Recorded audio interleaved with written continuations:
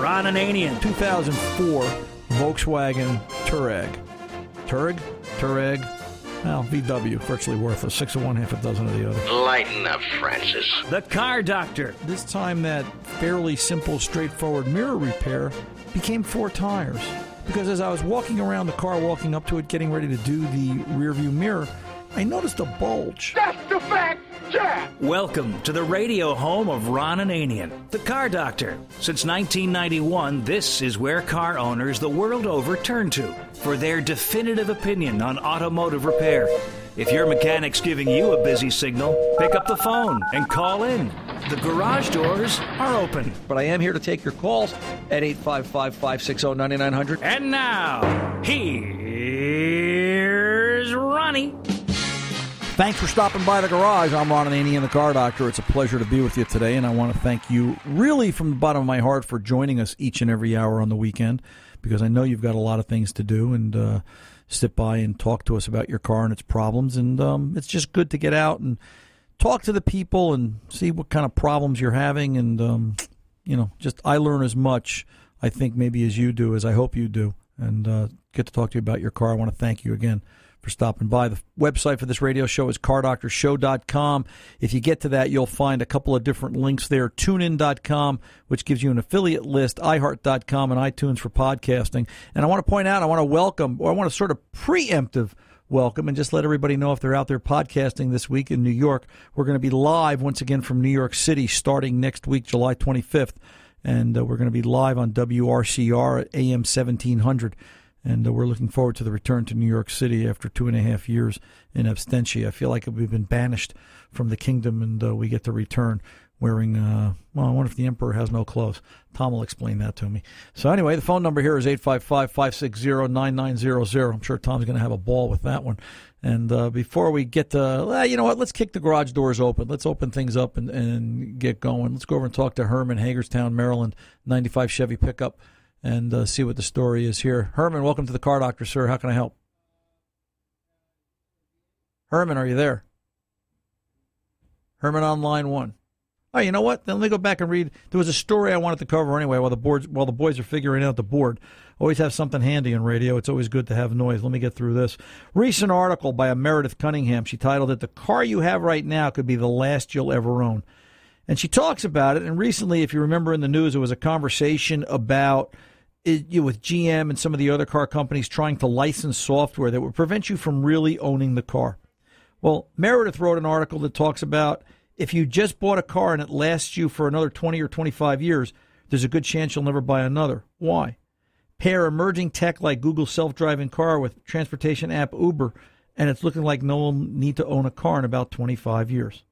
I don't know. Is that possible? Is it possible I'll never need to own a car in 25 years?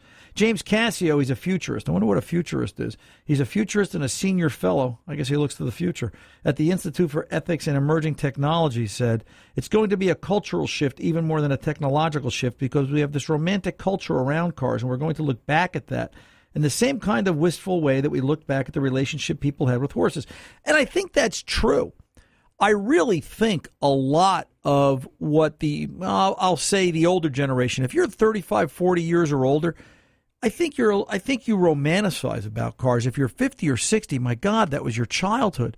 You can't imagine a place or a time without that. And it'll be easier for the millennials, as I call them, the kids that understand, that love texting and that are playing with all their electronic gadgets 30 years and younger. They'll be the ones that'll be, Uberizing and Google self-driving. And to them, cars are not that important.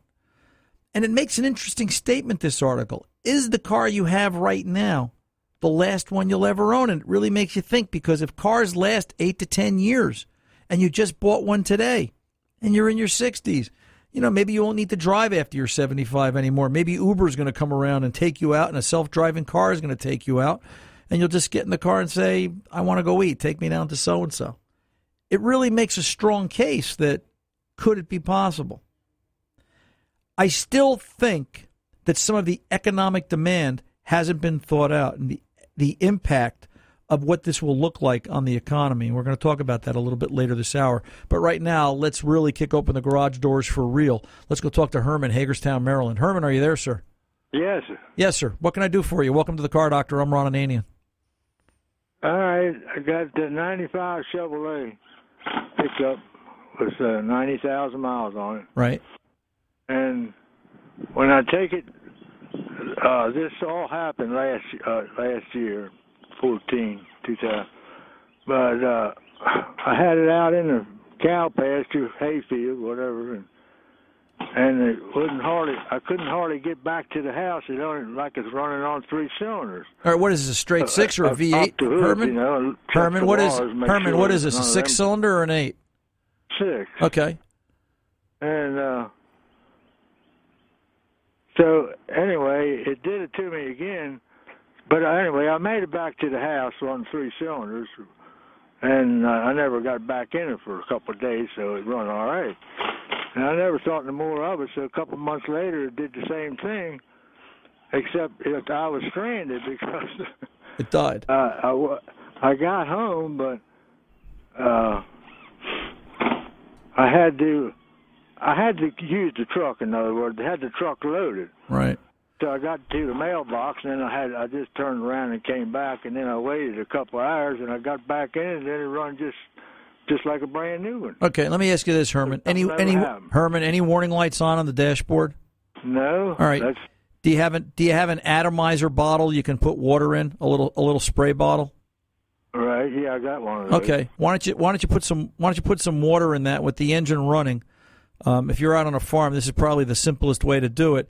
Put it onto a fine mist and just try to gently mist the ignition, the wires, the distributor cap area. Does the truck start to miss and break down? Does the truck change the way it runs? It sounds like this is an ignition-related problem. The only thing I can think of being out in fields is if there's any sort of moisture or humidity and the distributor is not venting properly, if there's a problem with the ignition system in that it's absorbing moisture, or if the inside vent of the distributor is clogged, it could cause a problem and cause cross-firing and misfiring and things like you're describing. So I would have to tell you the most logical place for my seed here would be to take a very hard look at the ignition system, and the easiest way to do that is with regard to the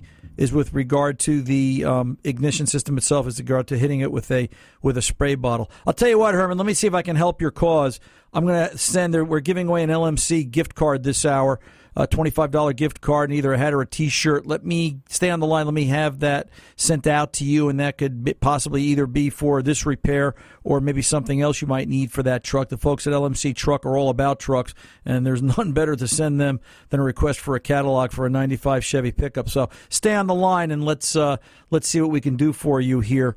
And we'll see if that gets you on the right track. The phone number is 855-560-9900. I'm Ron Ananian, the Car Doctor. We're back right after this.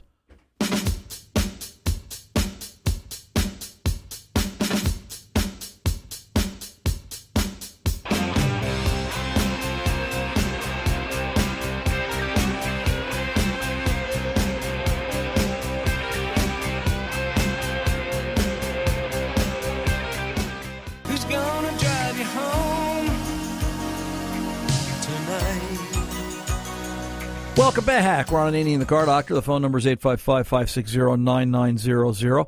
Keep in mind, if you're looking for information about this radio show, cardoctorshow.com, and you'll find things like tunein.com, iHeart, and iTunes.com for podcast information. Last year, I think it was last year around this time, it would have been around this time, we had the thrill of talking to Shirley Vane. Shirley is from Boise, Idaho. She is the Go Granny Go Corvette driver. And we were talking to her about the race she was about to enter and do some driving in last year. And we brought her back this year. We thought it would be fun to catch up with Shirley and see just exactly what she's got in mind this year to really go just a little bit faster. Shirley, welcome back to the Car Doctor. How are you today? I'm good, Ron. Nice talking to you. Let's talk a little bit about last year's race. Let's for the listeners that might just be tuning in, can you tell us what this event is and what it takes to be part of it? Yes, it's a major fundraiser for the Blaine County Community Drug Coalition, and it's a no-speed limit road race, one car at a time, and go as fast as your car will go or as fast as you can go. It's run on a highway main 2-lane highway going north out of Ketchum, Idaho, and it costs $1,950 to do one run, but it's going to charity, so it's not only that, it's a lot of fun. And you see some beautiful, beautiful cars up there. Going really, really fast. Very, very fast. Last year, I think the top, in fact, I know it was 246. Wow. What went 246 miles an hour? A Bugatti. What was the slowest? Do you remember? Well, the slowest, they had a couple of little classic cars out there, and one, I think, did 98 miles an hour, something like that. You know, I could see the guy spending the money just to take his Model T and open it up to see what it would do. That kind of thing. That would be neat. And that's the whole thing about it. Yeah. You can just open it up and go. Right. You know. Yeah. And where else are you going to do that? So now, Shirley, can I ask you? How old are you? Yesterday was my 82nd birthday. I know. My spies are telling me these things. Shirley, you don't sound 82, but I think we had this conversation last year, and I said you don't sound 81. Yeah. So, is driving fast cars the secret to your youthfulness and longevity? No, because this will only be the second time I've ever done it. So, I can't say what is. I think actually moving to Idaho and living in a nice, quiet, beautiful state. Yeah. Where'd you move from? Southern California, Huntington Beach. So it was always car culture for you. Yeah, we had a lot of car culture going on down there, and it was great. It was fun, and we've always had some decent, interesting cars. Do you have grandchildren, Shirley? I have 3 grandchildren, and I have 1 great-grandchild. Do they talk to Grandma about cars and what cars were? Can you explain? You lived through the '60s. Can you explain this to them? Well, unfortunately, my one granddaughter lives in Portland, Oregon. My oldest grandson, who has my great-grandson, live on Maui. And my other granddaughter isn't the least bit interested in cars. Isn't that amazing? Isn't that amazing? And, it's funny. I just read an article. I was talking about it on air in the segment before I brought you on about how in the future nobody's going to own a car because nobody's going to need to. There'll be Google self-driving cars, and it'll be Uber technology where they just come and pick you up and take you where you want to go and, rent a car for that moment, and cars will just become something that you use on an as-needed basis. Do you ever see that day as a diehard car person? Do you ever see that day when, things like this will just be looked back at as, these people were crazy? What did they have to own a car for to go this fast? Do you think that could happen? Well, it could probably happen the way things are going, but because I know they already have cars out that will drive themselves around. Right. But I really don't think it's going to be anytime soon. Right. Right. I think it'll be quite a few years down the road, but it certainly could happen. So I think they'd be missing a lot. Well, yeah. Going back to the race, Shirley. So you're gonna run this race tomorrow? No, it's a week from today, okay. The 25th. Okay. Mm-hmm. And you're still driving the same Corvette? I'm driving, yes, the 2000 C5 Corvette. And I had my foot on the floor last year, so we had to do some tweaking to it to get it to go a little faster this year. And they put on headers, and they put I think it's a larger air intake valve on it. Okay. And they put it on the dyno last Thursday, and she got up to 181. So are you going to take it to 181? That would involve a lot. You have weather. We're racing at over 5,000 feet up there in Sun Valley, and you have you have, weather, whether it's cold, whether it's too hot, which way the wind's blowing, but I'm working on from 170 to 175 anyway. And if you can do that, then you'll be happy. Oh, I'd be thrilled. Yeah. Last year it was 166.3, so it would just be very exciting to hit 175 if I can. Hey, Shirley, can I ask you, what was the first car? What did you learn to drive in? Actually, it was a 1946 Olds 98. A stick, right? No, it was automatic. There's only been about 2 or 3 times in my life that I've driven a stick. Yeah. Do you prefer automatic over stick? Is it just easier for you? It's easier for me, hip-wise and leg-wise and that sort of thing, Yeah. All that clutching and stuff, it's just hard on my old body. Shirley, you may have an old body, but you've got a young heart, sweetheart. And I'm really impressed. I've ventured out and I've taken the hot rod out on some abandoned roads, we'll say it like that, and I've done 105, 110, and it's a little frightening at that speed in a 2-door 55. So I can't imagine doing 170 in anything, much less a late model Corvette. And it's got to be the thrill of a lifetime. It really is. Is there a website that if the listeners want to go and see? Was there a YouTube video about this last year, or am I imagining that?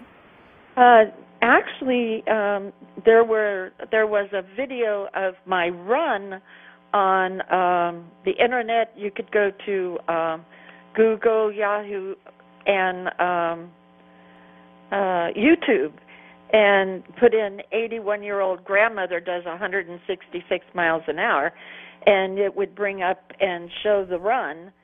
And then on YouTube, my son had put in actually your radio show that I did with you last year, and when I ran, I had 3 the cameras, little cameras, GoPros, yeah. The GoPros on my car. So we had those 3 shots on YouTube also, and that would be under my name, Shirley Vane. Vane, V-E-I-N-E. Yes, like a vein in your arm with an E on the end. Right, gotcha. Hey, Shirley, what size T-shirt are you?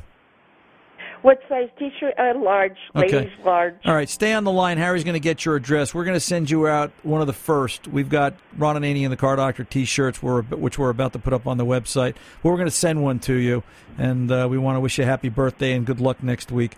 So you stay on the line, and Harry will get your information, and he'll get that out to you this week. And you let us know how you make out afterwards. We think this is a really great thing, and I want to say God bless and Godspeed. So always a pleasure. Can you imagine that? 82 years young. We're going to go try and do as fast as we can in a car that'll go 181 miles an hour. I don't know if I can hold it to the floor, and I'm a little bit younger than 82. So, Shirley, you've got some iron in your veins. I'm Ron Ananian, the Car Doctor. We're coming back right after this. Don't go away.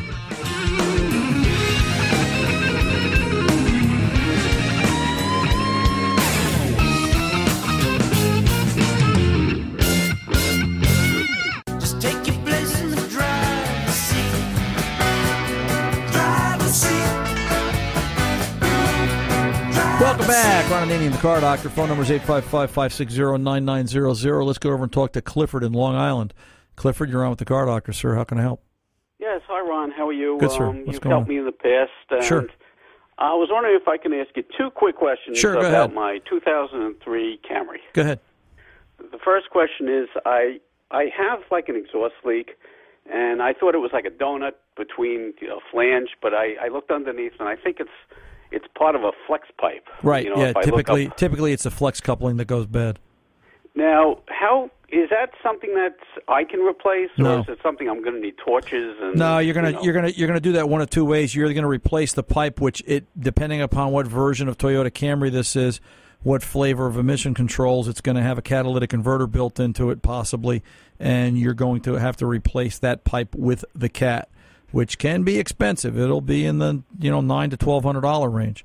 Now, you may find an exhaust shop, somebody that's set up with torches, and they have flex couplings that'll fit various diameter pipes, can weld one in, just the coupling itself.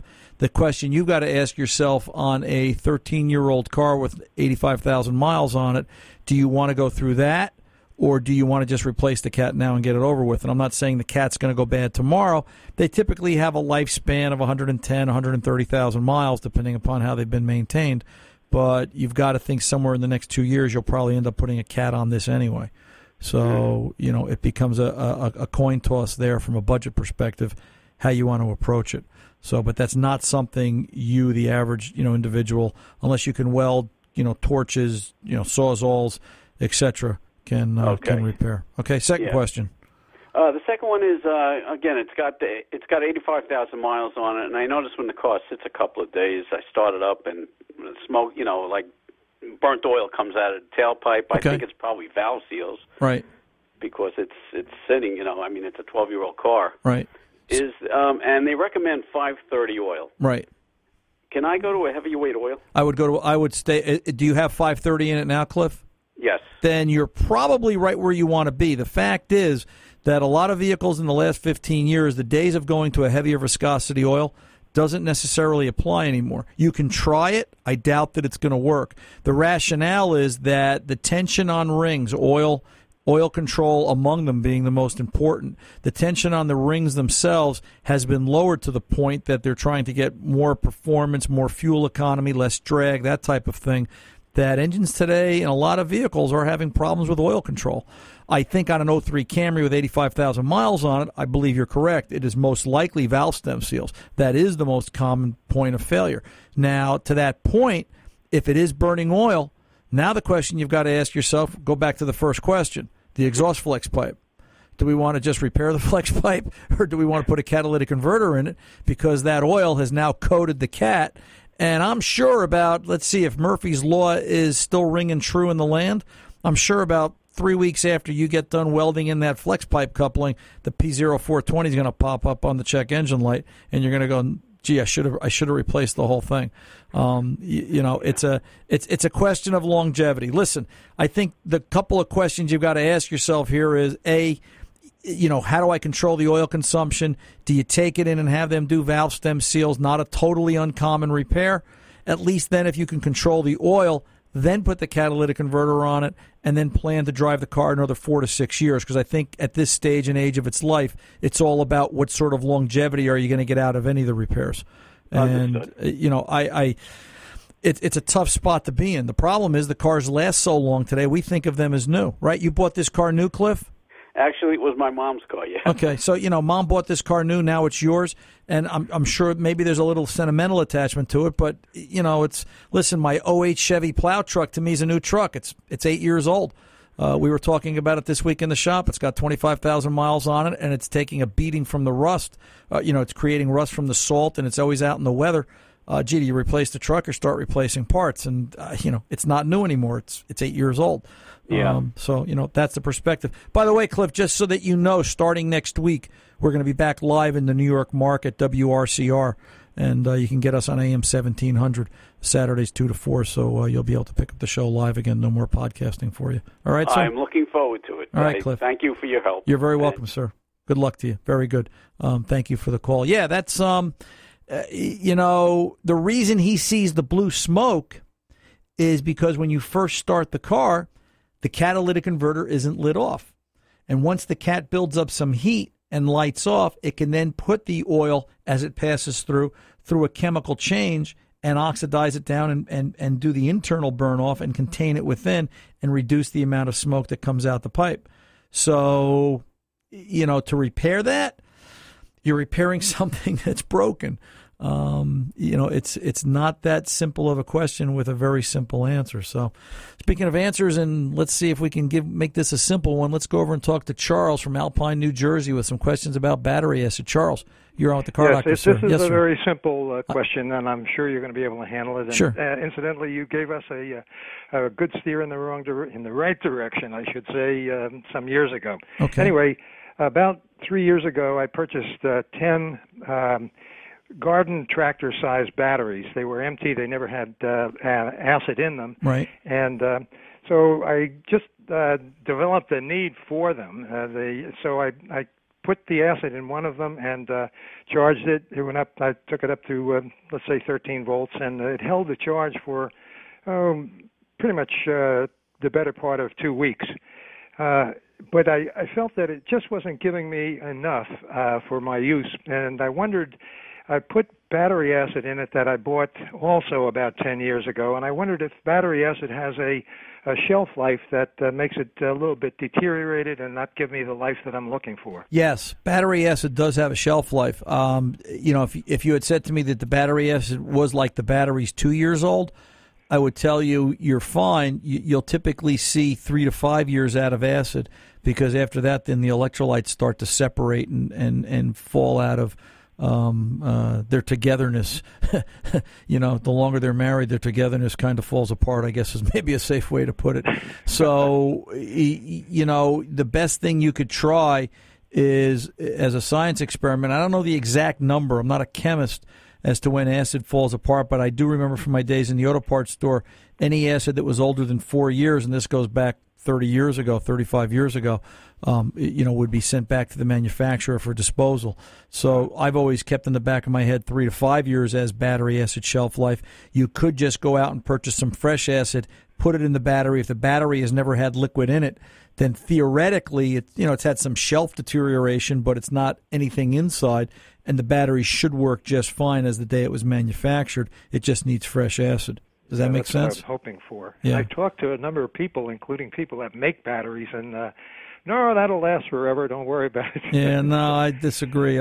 Everything has a shelf life. Even all chemicals, even motor oil. People call all the time, and the problem with motor oil sitting on a shelf is, number one, the chemicals fall out of suspension, and number two, you have motor oil on the shelf from 5 years ago. It's a different API and SAE rating, and it doesn't necessarily meet the newer vehicle.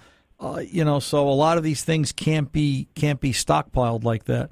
True, exactly. But try some fresh acid with the older battery, and I'm willing to bet that you'll come out okay. All right, Charles? That sounds good. Thank you very much. I appreciate it. You're very welcome. Again. You're very welcome, sir. You take good care. 855-560-9900. The Car Doctor's coming back right after this.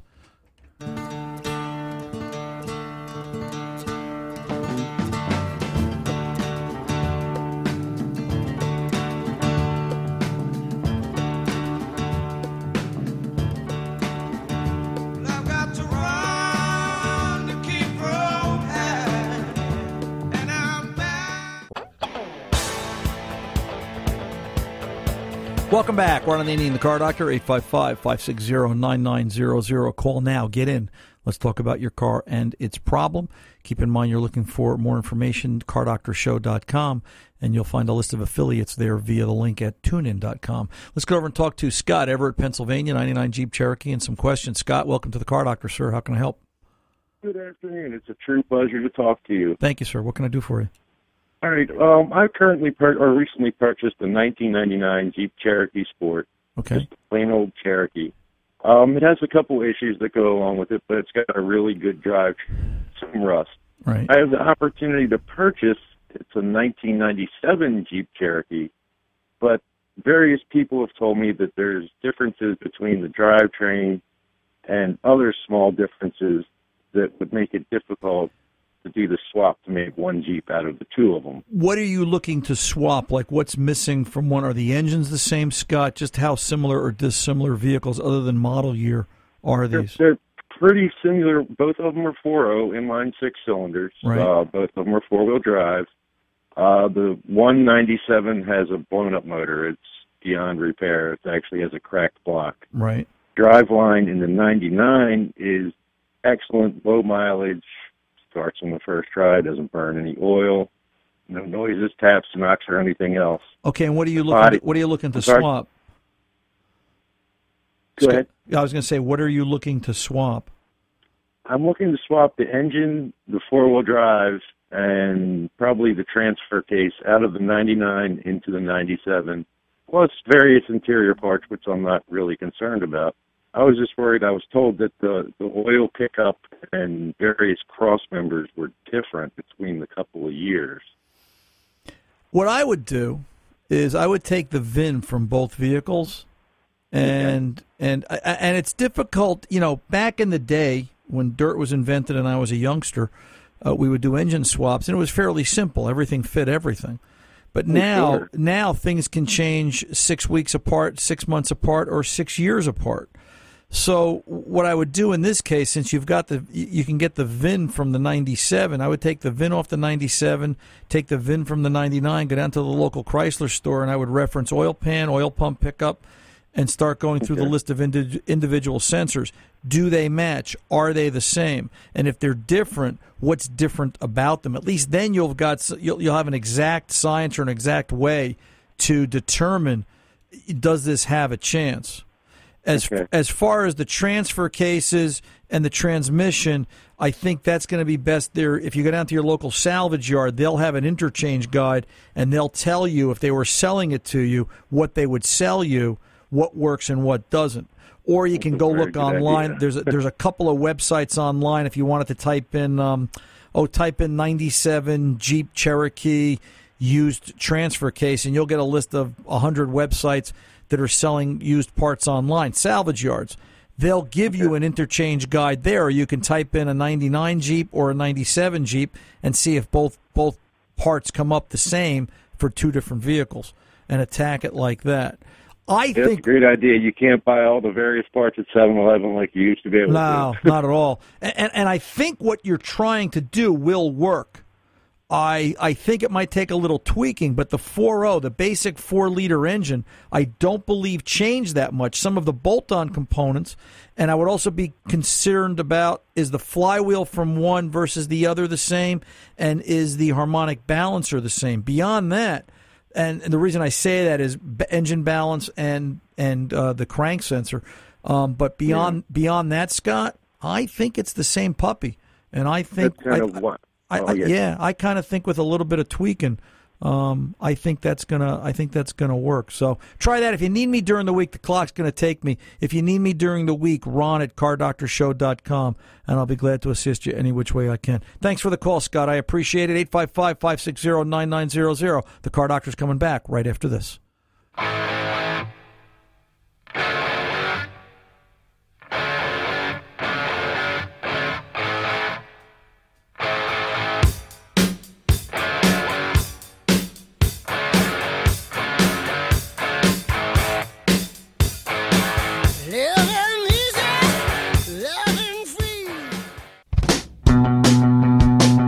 Welcome back. Boy, you know what my thought is about this past hour? Like this. Whew, where'd this hour go? Let's real quick. Let's go over and grab one more call. Austin, Haworth, New Jersey, 98 Grand Marquis. Austin, you're on with the Car Doctor. How can I help? Hi, Ron. Yep, 98 Mercury Grand Marquis, 83,000 miles. An intermittent electrical problem started about a month ago. I was in a garage in Manhattan for about 8 hours, parked. Came back completely dead. Managed to get it jump-started. Put a new battery in at that point. It was fine for about 2 weeks. Same thing happened, same garage. Got it to my mechanic, who said that was a problem with the alternator. Okay. Replaced the alternator. Last time, 10 minutes in a parking lot, same deal. I come back. It had been running fine, completely dead, and at this point, you turn the key, and there isn't even. Okay, so it's got a really harsh battery drain, right? Yeah. So, just a couple of things, just some things to remember because the clock will grab me. Gotcha. Is it blowing any fuses? Fuse 13, No. fuse 4, so fuses are all good. All right. The two most common points of battery drain, three actually. There's three common areas. They have issues around the steering column where they're creating issues, and also the lighting control module on these cars are known. Some of these were under recall from Ford, and you may have gotten a letter, you should probably take the VIN, go down to the local Ford store and ask them to run the VIN. Are there any open recalls on that vehicle? Because if they come back and say, yeah, if this car is equipped, if it's equipped with a lighting control module, that is the first step or the first thing I would go looking for. That's number one. Number two, number three. Does this car have keyless entry? No, it has the buttons. Yeah, the buttons. It has the keyless entry pads. You'll be amazed. It'll create enough of a drain. What happens is they get older and the moisture gets inside and shorts out across the contacts and you won't see it. And it keeps the security monitor alive. It thinks somebody keeps trying to get into the car and it'll drain the battery down. So those are a known problem. So those three areas need to be looked at. And obviously, the old standby. Put an ammeter in series and start to pull fuses one by one. Where's the drain? Where does the drain go away? And then at least you know what circuit you're attacking. I would go back to your mechanic and kind of ask him, why did we go for an alternator? Was it not charging? But, diagnosis has to be performed before we start changing any more parts. Austin, good luck to you. I'm here if you need me. I'm Ron Ananian, the Car Doctor. See you next week, New York. Remember, good mechanics aren't expensive. They're priceless. See ya.